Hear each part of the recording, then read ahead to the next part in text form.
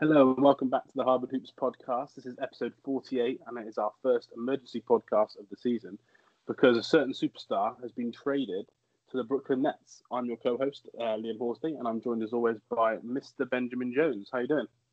Hello. Yeah, very, very excited. I can't wait to get into this and break it down with you. Yeah, for anyone that doesn't know and has been living under a rock for probably about 24 hours, James Harden has been traded from the Houston Rockets to the Brooklyn Nets in a deal that kind of involved four teams, which was the main shocking point, I guess, for most people. And it was only a few hours earlier that we were discussing a potential move to the 76ers, and then all of a sudden the tweet notifications go off, and he's a Brooklyn Net. What was your initial kind of shock factor of seeing this deal being done in terms of Twitter was going nuts, our group chat was going nuts, NBA UK fans were going nuts, and it was a crazy night. Yeah, we knew it was coming. I just didn't realise it was going to be in this fashion. With all the chat that's going around about it, like players bad-mouthing each other and four teams involved and everyone's just going crazy for it. It's a monumental shift in the NBA stratosphere. Yeah, and the basic details of the trade are that the Nets get James Harden, the Rockets get 8 picks in total with 4 first-round picks and 4 pick swaps. But the kind of added bits involved with this is that Caris LeVert, Jarrett Allen, Victor Oladipo, Dante Exum, and a couple more players have been involved in a 4-team trade that involved your very own Cavs. And I think that added extra sort of a couple of players that we didn't expect to be involved made it even more interesting. Yeah, definitely. I read that it was all coming through, and I read, there's a rumor that the Cavs are involved. And I'm just out there thinking, how are they involved with James Harden going to the Nets? Like, what has happened here? I couldn't see it at all. And when it all came unfolding out, I was just, well, yeah, we'll get into the thoughts. Yeah, it was definitely shocking. Like we said earlier, it was just kind of tweet after tweet after tweet with more and more details. And it's probably, since we've been doing the podcast, in terms of positive news rather than COVID-related news, it's probably been the busiest sort of news story we've had, would you say, since we've started? Yeah, I think so. Obviously, there's other things going around, like teams having to sort of cancel games and increases in COVID cases and bits and pieces. But this is the first sort of, player-related massive news, definitely. Yeah, 2/3 potential MVP candidates on one team definitely gets the headlines going. So the plan for the pod is we're going to go through the full trade details, but from a point of view from each team. So we'll start with what team got the least and go through to who we think got the most with James Harden. We've just got a few talking points on kind of what it means for each team. But before we move on to our thoughts, we've got a couple of quotes from some Nets fans who are very excited to give us their thoughts. So I'll start with Tom Carter, who's an avid listener and supporter of the show. He said, mixed emotions. On one hand, we're getting a megastar in James Harden. However, we're giving up a lot of depth in this moment and, of course, all of our future picks. A lot of Nets fans will be disappointed with Allen being moved on. It's been great to see him develop over the years, and he'll do very well for the Cavs. Spoiler alert there. Overall, it's a trade that's hard to turn down in terms of the firepower we're gaining with Harden. It feels like a pivotal moment for the franchise, which I think sums it up quite well in terms of how important it is. UK Nets fans on Twitter, who are a really good follow, by the way, for any Nets fans listening to this, you should go follow them. They said, when you have the opportunity to add an MVP, all-time scoring player in his prime, you do it. You swing for the fences. Yes, Caris and Jarrett will be missed. Yes, we've got no picks left, but if it ends up with a championship, then it's all worth it. Whether or not it works and fits together remains to be seen, but it's such a good problem to have. Which, again, I think is just a perfect summary. They're both quite balanced as well, which I thought was almost a little bit surprising when you add James Harden. But finally, Elliot Wade from Hooping in Luton, he kind of summed it up the best for me. He just wrote the words, "I bathe in your salty tears," which is his response to all the Celtics fans, all the fans that don't like Kyrie, all the fans that don't like Harden, and kind of probably 90% Knicks fans as well. So I just thought that was hilarious that he put that and kind of sums up his opinions on adding 3 of the top 15 players in the world. Yeah, it's very interesting opinions there. Like I said, it'd be nice to hear from the other teams involved as well, see how the Houston fans are feeling. But so a good range from the Brooklyn lot. Yeah, I read. So not a comment directly to us, but the so at Rockets Fans UK, which is the biggest Rockets fan kind of Twitter page, they kind of did a tweet thread with their general opinions, and there is an argument that they prefer Ben Simmons, which is fair enough. But they like the fact that the picks go on so far into the future. It kind of lets the team refresh, and it gives the coach kind of a fresh start moving forward. So I think it's kind of all positive, really, and glad to move on and get as much as they did. But let's kind of kick off with the full details and go team by team. So let's start with your team, Ben, the Cleveland Cavaliers. In this trade, they acquired Jared Allen and Taurean Prince directly from the Brooklyn Nets. When you saw this, how happy were you? Because obviously Allen's a good player. I think you actually like him even more than me. So you must have been happy to see this, even though you kind of got 25 centers already. Yeah, on the surface, I saw it and I thought, oh, for God's sake, why have we got another big on this roster? Like, it just doesn't work whatsoever. But I got thinking about it, and last season, I would give or take Jared Allen, but this season he's really grown on me. I think he's a great rebounder. I think he knows his role and he plays it really well, and he's developing really, really well as a player. And he's only 22, which is still super, super young for an NBA player who people know, who's getting solid minutes on a deep roster that Brooklyn was. Especially when you've got, I know he's past his prime, but DeAndre Jordan is a big name in the NBA world, and you got Jared Allen starting in front of him, so that's and outperforming him as well on a nightly basis. Yeah. That says something, I think. But I started looking at it and thinking, because obviously this Cavs team is in a bit of flux here. They're kind of half rebuilding, but they've also got half a roster that sort of they need to kind of gut in a way and get rid of. And Jared Allen could be that perfect center for the future. He's a really good defensive presence. He's a great shot blocker. And we have got JaVale McGee on the roster, and he does remind me in some ways of him.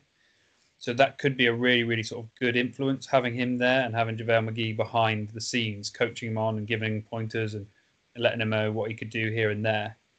And it did make me think that they need to start kind of moving on from some of the pieces they've got, because it really doesn't fall into their timeline, whereas Jared Allen does. So maybe moving on from Andre Drummond, and they definitely need to see Kevin Love out. Now Larry Nance is definitely going to be playing more power forward than center, which I definitely prefer. So I think in terms of that's looking for the future potentially really, really nice having Jared Allen there. So that's a really, really good addition. In terms of Prince, I mean, fine. He's another piece to add to the roster. Probably a buyout candidate potentially, you think? Yeah, but that's where I'm looking at it. He's not going to contribute massively to this roster. What's he this season currently? He's played 12 games. He's averaging 8 points. A lot of that's due to COVID as well, isn't it? Why he's even in that rotation. Just under 3 rebounds and stuff. He's potential for buyout or maybe another trade offer to sort of sweeten the deal here or there or make up some finances. But I don't see him being a huge part of the Cavs going forward. Yeah, I would agree pretty much with everything you said there in terms of Jared Allen fitting the timeline with the 2 guards. The fact that he was 22 was actually surprising. I thought he'd be a little bit older than that. He was very young when he came into the league. Yeah. And we've written down a couple of talking points for each sort of team, and you touched on it there. So I'll just ask you the question then overall. Do you think that they will start shopping Drummond, who's kind of not had the best season when you watch games, but statistically wise, he's very, very good. Kind of always has been. The rebounds are there, the points are there, the blocks are there. The dribble handoffs are not there, unfortunately. But do you think they do shop him? Question 1. And question 2 is, do you think their aim will be to re-sign Allen, or will they try and flip him again to a contender because he's on such low money to try and add more picks to the franchise? If I was them, I personally would shop Drummond and try and re-sign Allen. But I feel like the market is bigger than the other way around. It would be easier for them to flip Allen and re-sign Drummond. With what Drummond is on and what he's potentially worth compared to Allen's an easier contract to sort of move on and maybe get a little bit more back for.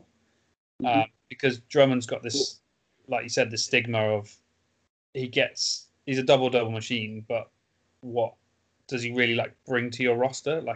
He pads the stats, but how is it helping? Where does that show on the sort of on all the stats and stuff? And I mean, I've enjoyed watching him, and he seems to have bought into Cleveland now, and I'm not adverse to him sticking around at all. But he's at the right price. Yes, and at the right price, exactly. But looking forward, he's 27. He's nowhere near done, not at all. He's playing really, really well. But the timeline of this team, having someone like Jarrett Allen and signing him up and getting him locked in, alongside your Colin Sextons and Isaac Okoro now, and if Kevin Porter Jr. can sort himself out, people like that, this is the makings of a really solid sort of team here that could stay together for a long time and really push some boundaries going forward in the NBA. Yeah, I agree. I think it'll be much harder to shop Drummond.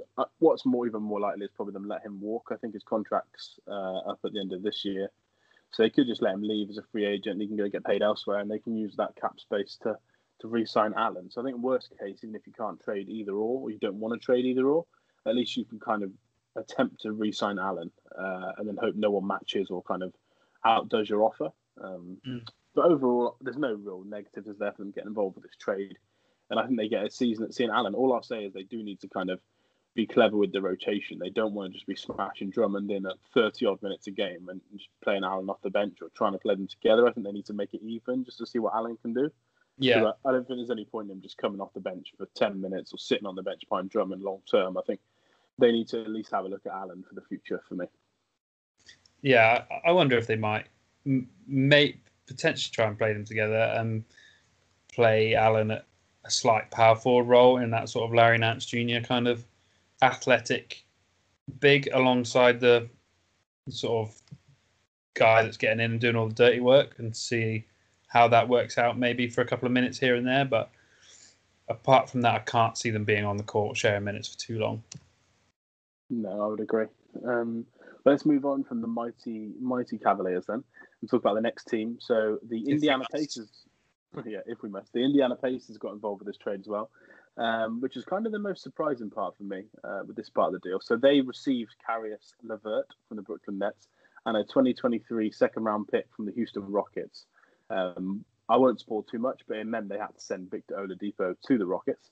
So the Pacers kind of swap LeVert here for Oladipo. LeVert's on that 3-year, well, I think he's got 3 years left, including this one. They get a little pick thrown in as well.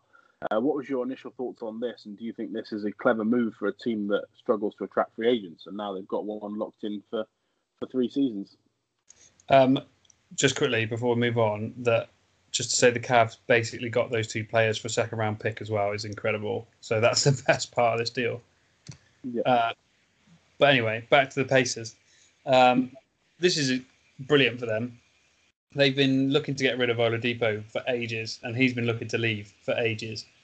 And the way Victor Oladipo has been playing, arguably they've added a player who is as good, if not better, at the moment. He's been playing really well this past sort of couple of seasons, to be honest. And it's nice to see the Pacers really sort of, they're again going under the radar a little bit, but they're playing really, really well at the moment. And I just think this is another sort of weapon to add to their arsenal. When you look at their starting 5 now, it's looking really, really strong. So I think the Pacers have done extremely well here. Yeah, I agree. I think that, like I said, this was the most shocking part, and that's kind of because I think I didn't see it coming in terms of how good the Pacers could do with this sort of deal just by getting involved and kind of helping out with a little bit of salary space. And I think that the key factor for me is that Victor Oladipo is probably going to leave anyway in the summer. And he does look back to full health, which is good, but he's not actually playing very well. Physically, he looks good, but he's not shooting well. Turnovers are up. He's not rebounding the ball as well as before. But it doesn't look to be athleticism as the issue. It looks more to be that he's just playing poorly, whether that's because he wants to leave, something like the fit, etc. We'll kind of have to wait and see. But I just think this was a player they were going to get nothing for if they didn't trade him.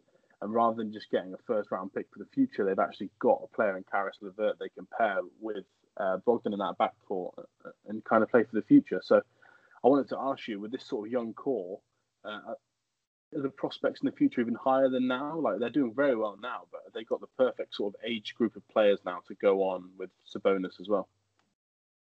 It seems to be sort of looking that way, doesn't it? When you look at the players they've got, they're all fairly similar age group. I don't know how well the contracts line up, but it's looking like a team that could stick together for a couple of years and sort of test the waters and see what they can get away with. I mean, Caris LeVert, what's he been doing this season so far? He's played 12, started 4. He's been averaging 27 minutes a game, and he's been going 18.5 points, 6 assists, 4 rebounds. I mean, that's a decent stat line. To add that into your rotation is so good. And he might have a little bit more sort of freedom on this Pacers team to kind of pick up a few more shots here and there, maybe get a couple more minutes. I mean, especially if he's taken Oladipo's role. So he's been averaging 33 minutes, 20 points, 4 assists, and 5.5 rebounds. So already you're thinking it's an extra sort of 6 minutes you could find there, however many shots in that time period. And he's ahead of Oladipo in every category except points. I mean, and that's only by, 3 points? So I think Pacers have done extremely well here. Yeah, and I think as well he'll start and finish games as well, which is even more important, because I just think that's a factor that he wasn't really going to get in Brooklyn. I think at certain times, yes, they were going to play into close games. They need scoring, but other times I think they were going to not use him in certain matchups because they've already got that scoring with Harris, Irving, and KD. So I think that it kind of improves his role as well, which is only a good thing for him. And in terms of what you're saying about the contracts for those young players, Malcolm Brogdon's contract ends in 2023. Turner ends in 2023. LeVert ends in 2023. TJ Warren ends in 2023. And Domantas Sabonis ends in 2024. And they've also got Justin Holiday as well through to 2023. So they've basically got this core that they've got now, who are, apart from Justin Holiday, all under 30. Brogdon's a little bit older, he's 28, but with Turner, Sabonis, and LeVert, they're all 24 to 26. So I just think that they've kind of really paired this team up well now, and they've given themselves a chance to grow going forward. Yeah, that's really nice. You've got 2 years here to get used to each other and just go from strength to strength. So, again, another player, Sabonis, you don't think he's only 24. Like, that's the stuff he's achieved in the past 2 seasons. You think he's kind of hitting his prime, but he's just going to keep going from strength to strength. And it'd be really good to see, especially if he takes this Pacers franchise with him. It'd be nice to see them back up in some Eastern Conference finals and stuff, and really pushing the boundaries of the NBA. So really, really good. I think this is an absolutely brilliant move from them. They've done very well. Yeah, and like I said, we're kind of starting each of these discussions for each team with saying what they got. But like Ben rightly said, you have to also consider what they gave up. So in terms of this part of the deal, it was basically LeVert for Oladipo involved in this, and then a swap of second-round picks. And the Cavaliers get the Rockets' second-round pick, and they give out a Cavaliers second-round pick. So that's kind of how it technically worked. And even that second-round pick could be good. The Rockets in 2023 could be awful, and it could be a high second-round pick where you can add another sort of bench rotation player. So I just think that overall, they've done very well. We didn't prep this, but if I had to ask you to grade what the deal meant for each team, if we go back quickly and just flip to the Cavs, I know they weren't heavily involved, so they're not going to get an A+ for adding certain players. But what grade would you give them for what they've received and given out for the trade? I'd give the Cavs a B+, I'd say, for what they've given and received. That second-round pick for essentially an extremely good defensive center, which could who could be signed and developed for the next 4 or 5 seasons is, brilliant. Really, really good. I think if he resigns as well, it'd be even a higher grade, but we'll have to see. In terms of the Pacers, what about them? I'm going to give them an A. I think they've flipped a player who's, like you said, potentially going to leave at the end of this season for a player who's going to be around for 2.5 more, who is equally as good, if not maybe better at the moment, and seems like he might fit in really, really well with this team and the way they play and their style. So I'm really impressed with how the Pacers have done in this. Cool. Well, let's go on to the Houston Rockets then. A team that's got a little bit of stick from us on this podcast. So maybe we have to look at them in a different light now. Now things have changed. So it's quite easy what they give up. They gave up James Harden, and they gave up that second-round pick that we just discussed that went to the Pacers. But, Ben, they have received a lot. They have received Victor Oladipo, Dante Exum. I always kill this name. So Rodion Korkmaz. A 2021 pick swap with the Nets, a 2022 first-round pick from the Bucks, a 2022 first-round pick from the Nets, a 2023 pick swap, a 2024 first-round pick from the Nets, a 2025 pick swap, 2026 first-round pick from the Nets, and 2027 pick swap also from the Nets. So that is 4 first-round picks, 4 future pick swaps from all sorts of, a couple of different teams there with the Bucks and the Nets involved. I don't know what to say really. It's a hell of a haul. It's not Ben Simmons, but it allows them to kind of rebuild a little bit more. What was your first reaction just to seeing that number of picks involved in the deal? Probably the most of all time. I did double take, thinking that I was just reading the Oklahoma City's transactions for the past couple of years, but they've done well here. I'm just very confused in terms of what they are kind of aiming for at this current point in time now, which I'm sure we'll get into a bit more in a minute. I mean, I don't think they've done badly. I'm just a little bit confused. Yeah, I did get the impression you're a little bit more coy on this than me, whereas I think they've done very well for a player that just wanted to leave and was acting like he didn't care about basketball, the franchise, one bit anymore. I think they got a hell of a haul, and the fact that Brooklyn Nets kind of kept saying yes to whatever they wanted in the deal, and 76ers kept saying no, I think it sums up what they got. But with the total trades this summer, because they traded Covington as well, and they got involved with that Ariza deal, they have collected 11 first-round picks, which makes up for the 4 they lost in the Westbrook deal with OKC a year ago. But 11 first-round picks acquired in a 4-week window, that is very OKC and very Pelicans-like. Yeah, it definitely is. It's just the next few years of drafts is just going to be a bit boring, isn't it? So everybody's going to be going to Oklahoma, Houston, or the Pelicans. So all in the West as well, which I find crazy. It's like the West, like the bad teams in the West could rebuild quicker than the East, so that disparity could just keep on happening. In terms of the value of the picks, this is what I wanted us to talk about kind of next. So the 2021 pick swap is basically pointless because the Nets pick is going to be high because they're very good. They're going to have those 3 stars. So that's almost a worthless pick because the Rockets are going to get their own pick anyway.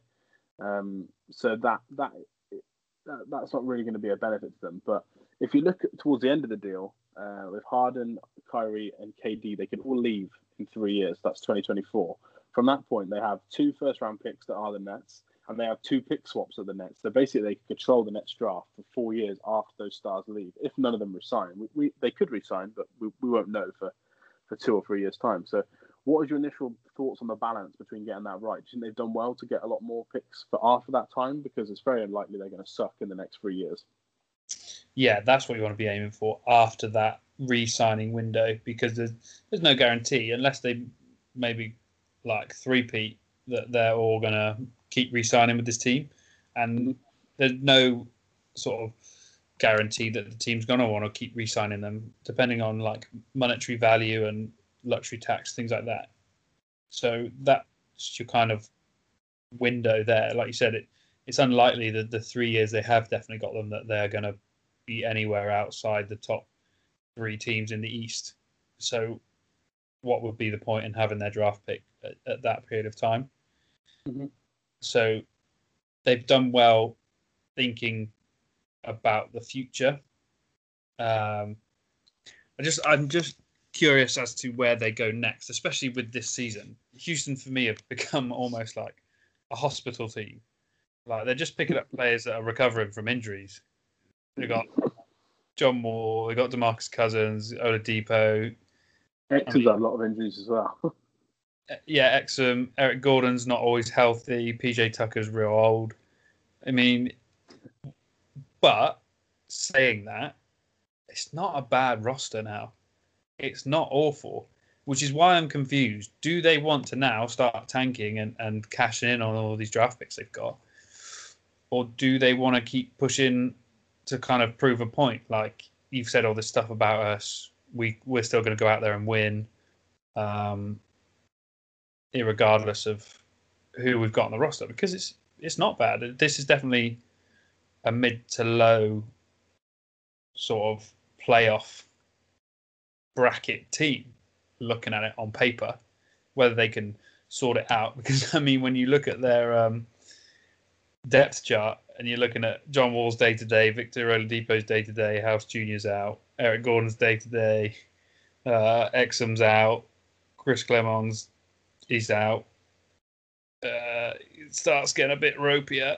You never know what Cousins is going to be like. So I don't know. I'm a little, like I said, a little confused on this Rockets roster and decisions right now, but they've not done badly. Well, let's go through the two scenarios quickly then. So, their option A of tanking or option B of kind of being a playoff team. Let's start with the latter then, of trying to be a playoff team. First of all, I would just say that something we both kind of written down on our talking points. So it's a fresh start from the drama, isn't it, away from Harden. So it lets the team kind of refocus, which is, I think, something we both agree on. But also, the other fact is the picks. So they don't have their own picks. OKC have their own picks. So they need the Nets and Bucks to do badly. Them doing badly doesn't really give them much hope because their pick swaps aren't until later. So they kind of, if they do poorly, then OKC benefit. So there's no immediate kind of, benefit for them to tank for their own picks because OKC will benefit. So that's my first point on that. And then on the flip side, like you said, they've got Gordon, Tucker, Oladipo more likely. I think Wall and Cousins will be sticking around. They've got those three players they could easily trade for probably between 3 and 5 first-round picks. PJ Tucker might only get a second, but Victor Oladipo could easily get 2 first-round picks. Yeah.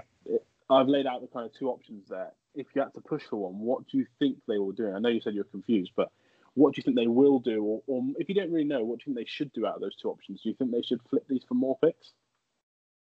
For me, I think they will try and flip these players for as many picks as they can. However, I don't think they should. I think they should stick with it at least this season and just see what these guys can do. And like I said, just as almost like a bit of a middle finger to Harden and everybody that's kind of doubting them. I'd like to see this sort of scrappy bunch of players that kind of have been cast aside a little bit and see how they get on under this coach, at least for this first season. And I think it makes it slightly more interesting to watch. Yeah, the only issue I'd say is Exum and Oladipo are expiring, so they're perfect because you can give them a couple of months now to see how they fit in the team. And obviously, behind closed doors, they can discuss if they want to extend them as well. So they can say to Victor Oladipo, like, I know you're a free agent, you want to shop around next season, but what are your prospects do you think will be considered? Or if he says, no, I don't want to play here, then good luck to move him. So I think they can kind of play the long game till the trade deadline and then see what they want to do. But that'll be the one I was concerned about. I'd say I like the rest of the roster, but I think Oladipo is the sort of person that I think he's going to leave in the summer regardless. So he's one that I would be looking just to shift on. And I know the Heat are interested, rumoured, to be interested if he becomes a free agent next year. And I just think I'd be calling them as soon as possible saying that, do you want to give us a first round, 2 future firsts for Victor Oladipo, and we'll take whatever you want now just to get more picks. I think that's what I would be looking to do. I'm not saying I'd trade everyone and blow it up, but he'd be the one I look to. The only issue is PJ Tucker allegedly isn't happy there, so he might want to leave. So you might need to kind of find a way to do a double deal there to make the salaries work. But I think they're flexible. And if you're a Houston fan from that sort of angle, just as a franchise getting a fresh start, I know they probably loved Harden and kind of sucks because you imagine every Houston fan's probably got multiple James Harden jerseys and that's been their kind of idol. But after the last 3 or 4 months, do you think that there's a bit of relief in there and that it's going to be nice for them to see this coach get a proper go at it now and have a real fresh start as a franchise and build again? I think it's got to be real mixed emotions because I feel like Harden did give as much as he could to the Houston franchise. I mean, he tried partnering with Dwight. He's tried being the point guard. He's tried doing it solo. He's tried doing it with Chris Paul. He's tried doing it with Russell Westbrook. He's tried, again, sort of this season, seeing what kind of happens. Like, he's put a lot into this team, and you can't deny his commitment to basketball and to winning a championship. And Houston, I think, as well, have equally tried their hardest to facilitate him winning. And, you know, there's always that argument that without Chris Paul being injured, they beat Golden State and go to the finals that year. Who knows? So I think it's difficult to see him go, but the way he has been acting recently, it's got to be a bit of a breath of fresh air to see him go and, to, like you said, start afresh. You've got sort of a couple of new faces in the front office, new coach, the future. New players. Yeah, the new players. The future's looking like quite bright for Houston. They can't be too disheartened. I know it's not easy losing an absolute monstrous all-star like James Harden, but there's always that flip side of it, is maybe it never worked with James Harden because he is the problem. So we'll soon find out. Yeah, true. Very true. And I think a lot of people lose stars, or maybe not recently, but 5 to 10 years ago, you used to lose a lot of stars in free agency and you don't get anything back for it. And I just think that the fact you can kind of rebuild and restart, and they've got a lot of stuff to go at now. Christian Wood's a very, very good player. John Wall's on the contract, so if you don't want to play him long term and he does really well this season, they could trade him for multiple first round fit. They could really go into full rebuild. They could really go into a small rebuild. I think there's loads of options. So there's a positive outlook to losing a superstar, which kind of doesn't very, very rarely happen. But we'll see how it plays out. I just think the fans will definitely be relieved and the coach can kind of have a full go at it now. If I had to ask you for a grade on them then, and how they've done, obviously you lose the best player in any deal. It's always going to be tough, but they probably got the most back ever in NBA history in terms of picks. So it depends how high you value that. But what grade are you going to give them? I'm going to give them a B+, simply because, you know, they've lost an absolute superstar in James Harden, fine, and they have got a lot back for it. But what they've got back for him relies on how they use it and what they do with it. So are they going to trade well? Are they going to draft well? Are they going to tank at the right time? Are the teams that the draft picks are reliant on going to be bad at the right period of time? So there's a lot of juggling balls still up in the air with this. So I'm going to stick with a B+ here. Yeah, I think that makes sense. I think it's so hard when you lose the best player in any trade, but they've got an opportunity, haven't they, to rebuild. And you just hope that if you're a Houston fan, that the GM kind of works that well. And if I'm honest, I'd say there's a very high chance that the picks that are later on could be very, very good picks. Those last 3 years at least. Even if Kyrie and KD extend by a year or two, you're still going to get 2 or 3 amazing picks. Because I think once you lose Kyrie, KD, and James Harden off your roster, you're probably going to be tanking if you're the Brooklyn Nets, just like they did after the last big trade they did. So I agree with you. I think they've done very well in a very tough circumstance. Now let's move on to probably the most interesting aspect of this trade, something that, most interesting team in this trade. It's something that me and you on the phone last night were debating a lot about in terms of how this team's going to look. We have the Brooklyn Nets. They obviously have James Harden coming in. They've given up those 8 picks. I won't read them out again, but 4 first rounds and 4 swaps. And they've also given up Karis LeVert, Jarrett Allen, Taurean Prince, and Korkut, so I can't even say, so I don't know why I even bother. Yeah. I couldn't believe. Well, I could believe it, but like you said last night, we were both thinking Philly. I was very sure they weren't going to get this deal over the line the Nets, and I kind of always thought it was going to be Philly. But we were very wrong. So, kind of initial talking point is just that big three. James Harden, who's got 2 seasons left on his deal, including this year. Kyrie and KD have 3 seasons left, including this season. What a big three it is, but how long will they be together? Who knows? Yeah, this is either a recipe for one of the biggest disasters in basketball history or one of the greatest teams we've ever seen assembled. And to be honest, I hope it is one or the other, because if they're just average and maybe make a finals and don't actually win anything, it's going to be what a waste of energy, like all this big fuss about Harden moving's been. Yeah, a bit underwhelming potentially if that was the case. Yeah, I would agree. We were saying last night, I think we'll just say it on air, but it's, in our opinion, would you say still that it's definitely the 3 best players ever assembled onto one team? Yeah. When you try and compare it to sort of what other big threes have you had together, the first one is Jordan, Scotty, and Dennis Rodman. Yeah, which, that takes some beating. Like that's the peak, isn't it? And this is definitely rivaling that. Behind that, you've got LeBron and Wade and Bosh. Like at the time, Bosh was an all-star. He was great, but he was nowhere near the level of player that LeBron and D Wade were at the time. You could look at the Celtics big three in Paul Pierce and Ray Allen and Kevin Garnett. Again, that's maybe closer. Those 3 players were at the peak of their game and were playing super, super well. Really, really top players. Maybe that's the closest comparison you've got to this 3.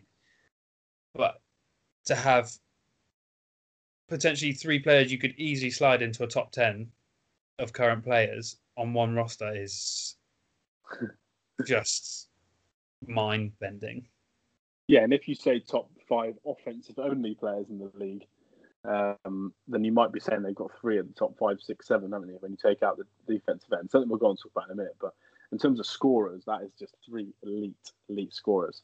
However, I would say, talking about those contracts, they've only got 2 this season, next season with Harden, and the 3 seasons with the other guys. That timeline is very, very short, and not very often do you even get those 3 players for one season. I understand that, but they basically got 2 years to win an NBA title. You think, is that fair to say? Yeah, that's their window. I like, they've 3 amazing players come together this year, and you almost expect them to now be the favourites. But from past experience of 3 superstars playing together on a team, it's never that easy, and somebody's got to take a step back somewhere. And none of these 3 are going to want to take a step back. So I feel like this year could be a real feeling out year, and next year is the one where it's going to be make or break in terms of, do they stay together? Do they break up? Do they win anything? Do they lose anything? So that would be my time frame for them. Yeah, I think I would agree with that. I think that there's a chance that the Nets could offer Harden a 1-year extension. I think for his image, he might want to take that extension, because then you've got those 3 players lined up for the same amount of time.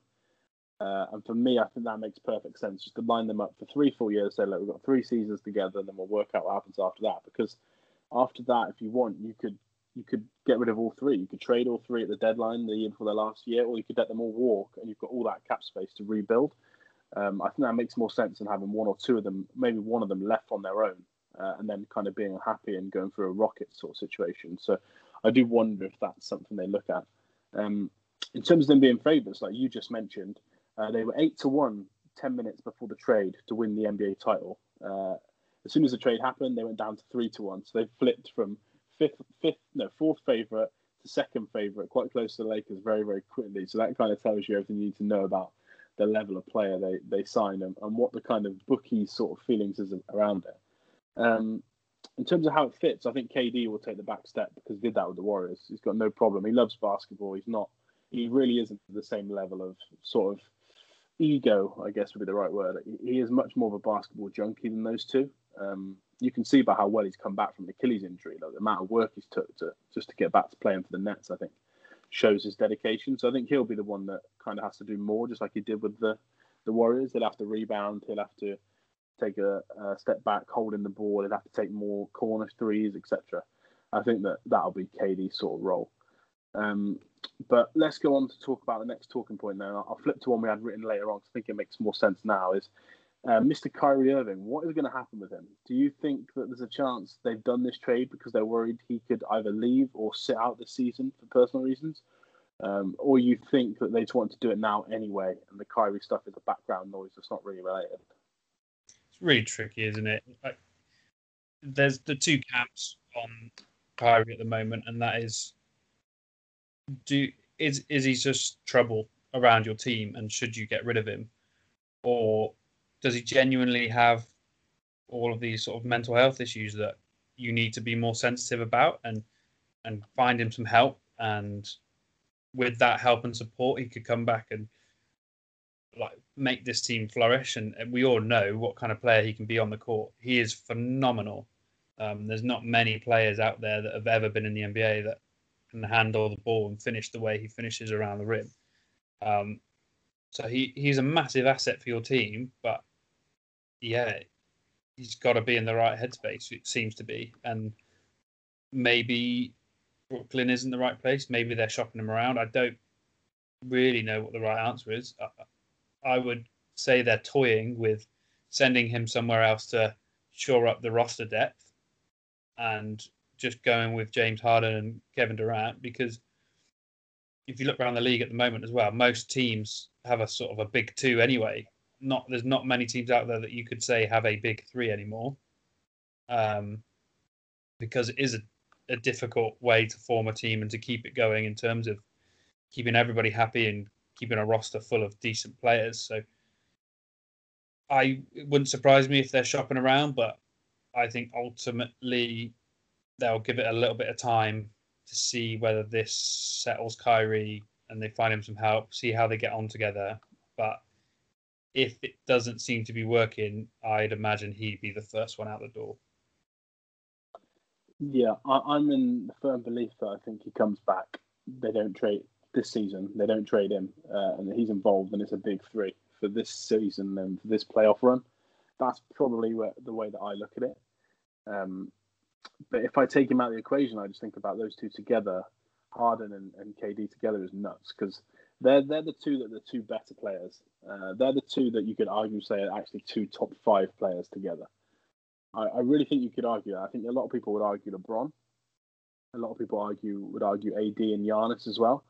And I think it's a toss-up really between them two, someone like Curry, Luka, and Jokic up there. But a lot of people would say that's two top 5 players. And offensive-wise, they're probably 2 of the top 3. That's how good they are offensively, but with LeBron. And I just think whether or not Kyrie's there or not in the short term, whilst kind of Harden gets used to playing with his team, maybe gets himself fit a bit more, I just think that they're going to have some fun games together. And adding Kyrie in could just be kind of an X factor. But it's annoying because Kyrie and KD look so good together, didn't they, in those first few games before this all happened. But I'd say trying to guess what Kyrie's thinking in his head is going to be near on impossible. I don't want to kind of make any flip judgments on him and what's going on. I know the video out there is not ideal with no mask on, etc., at a family gathering. But until we know the full details, I think it's harder to comment. But all I'll say is I wouldn't shock me if he didn't play all season, and it wouldn't shock me if he kind of suited up on Sunday and played. So I think it's going to be a sort of weird storyline. And maybe if he does leave, they've probably got an even more stable future just with Harden and KD. But if not, they're going to have to roll with 3 superstars and just see how it goes. It's going to be very interesting. So the next talking points I wanted to ask you about then is offense versus defense and roster depth. We can kind of tie these two in together. They've basically lost all their roster depth, near enough. Yep. Arguably, they've lost kind of all their defense. Dinwiddie is still on the team, but injured for the year, and he is a pretty good defender. Kind of Allen is more the defender. The rest is roster depth, but Allen is more the defensive center.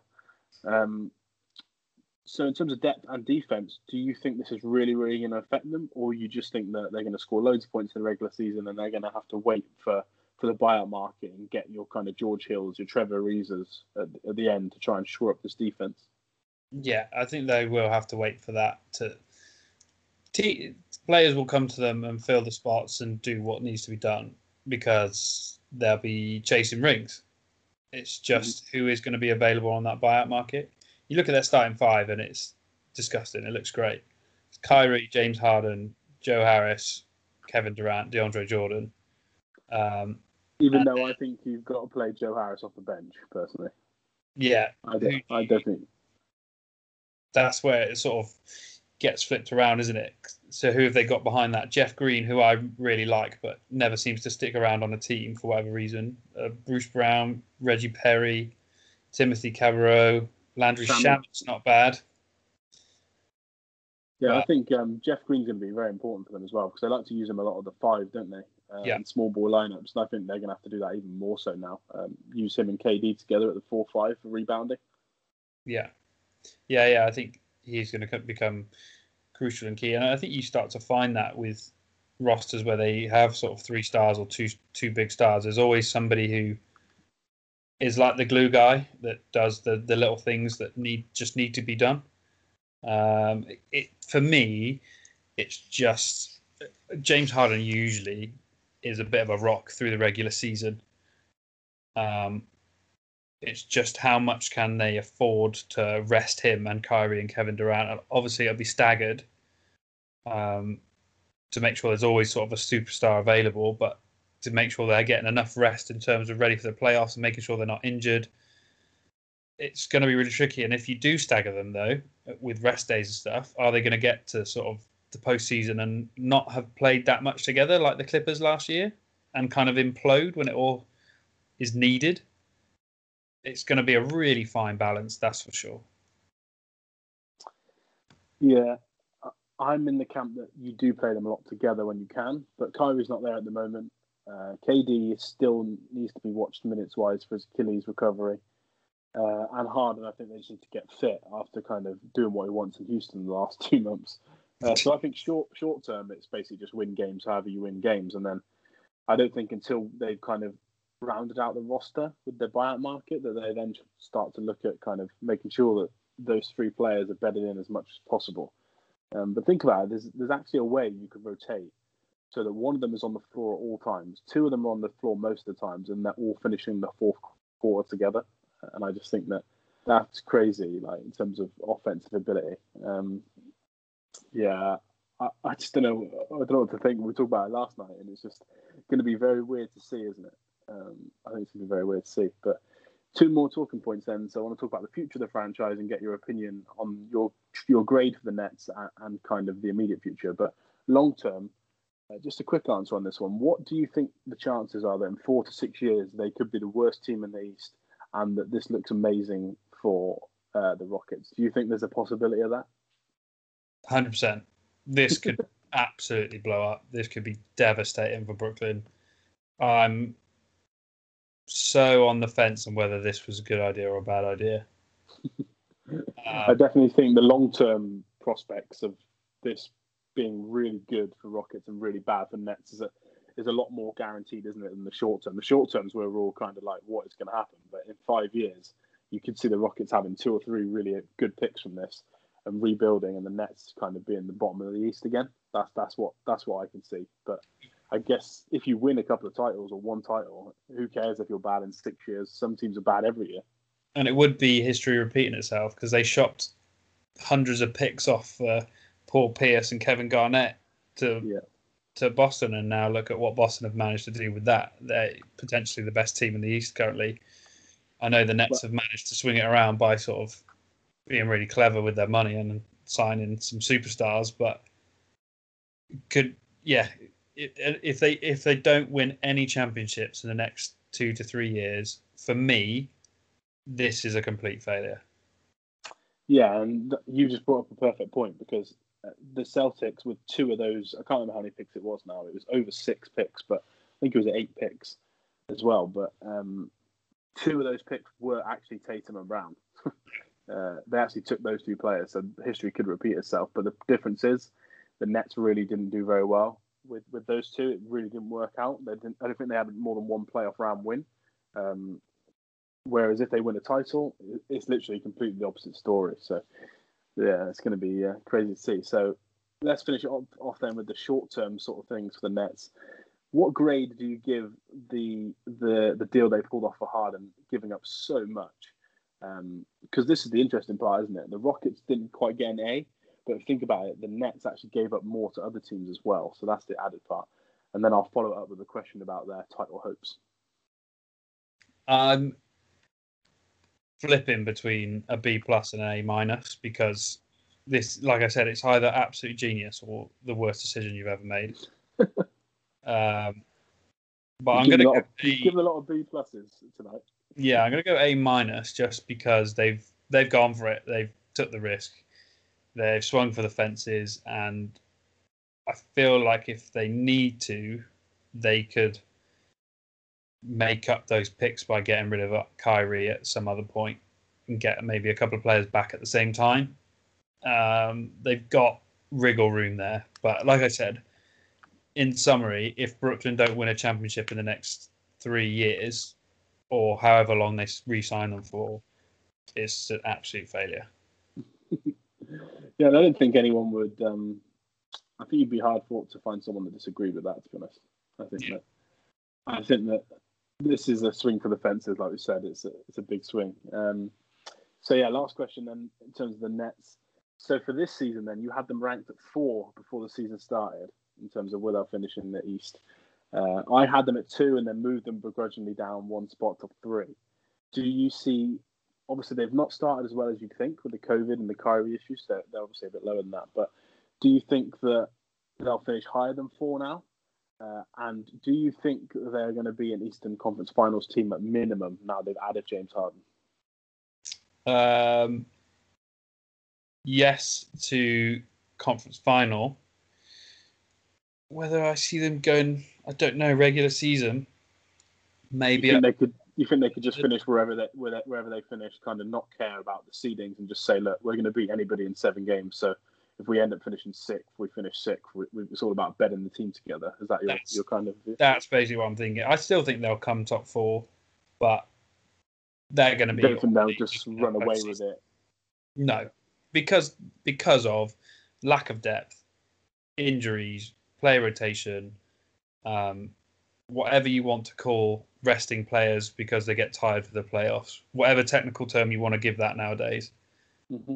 But I think that's going to impact them so that they come somewhere in the top 4. But I don't think they're going to be pushing for that number 1 spot this season. I think it's still going to be all about chemistry and pushing it in the postseason. Cool. I think that's a fair assumption. Well, one of us tweeted last night that the Nets are a lock for the Eastern Conference title now, and that was me. And I think that's true. I just can't see them not winning. That is a stipulation, though, that Kyrie plays. He doesn't have to play now, but he has to be back with the team just before playoff time at a minimum and play the whole playoffs. Obviously, if Kyrie pulls out and KD gets injured or something, then that's not going to happen. But if those 3 players are together, maybe a month before the season ends, and then they play all the playoffs together, I just think they're going to win the East. And if I'm honest, I think if they're all fit for it, it's hard to know because they're definitely going to get buyout guys. And the Lakers are also probably going to get a buyout guy. So it's hard to tell right now. But if you were looking at that as your lineup, even though I do like the Clippers and I do like the Mavs, if you looked at the Lakers, which is kind of the favourite, Lakers v Nets, I did say to someone today that the Nets would win in 6 because they would score too many points, in my opinion, for that team. But I think the key difference for me is a lot of people reply and say, yeah, but Harden's never done it late in the playoffs. And you're saying, yeah, but who's he passing to? He's passing to Kevin Durant, who has done it time and time again at the end of playoff games. And everybody knows he enjoys going against LeBron. That was always the thing, wasn't it? They used to go shot for shot. I remember, was it game 4 or 5 in Cleveland that time when they were going shot for shot, and then KD hit like a 30-foot 3, like dribble 3, to win basically the Warriors the game, and that's the year they won their 2nd title. And I just think that the fact that he's involved, Kyrie as well, he hit the game winner, didn't he, against the Warriors the year that the Cavs won the title, that big 3 after the block by LeBron. Yeah. So both of those 2 players have got that caliber. to do it later games. So even if your knock on Harden is, oh yeah, he'll score loads of points in the regular season, he'll have loads of like early games in the playoffs where he scores 40, but then game 6 or 7 he'll kind of tighten up. But then you'll say, okay, what's KD going to do in those games? He's going to drop 40 himself. So yeah, I think that they'd be my favourites for the title, and the fact I've got them at 12-1 so far makes me very happy. Now they're down to 3-1. Yeah, definitely. Cool. Final question for you then: does Kyrie come back? Yes or no? Yeah, I think he does. I think he does. I think they sit him down, they have a chat, they sort anything out that needs to be sorted out, and we see him back within the next month or two.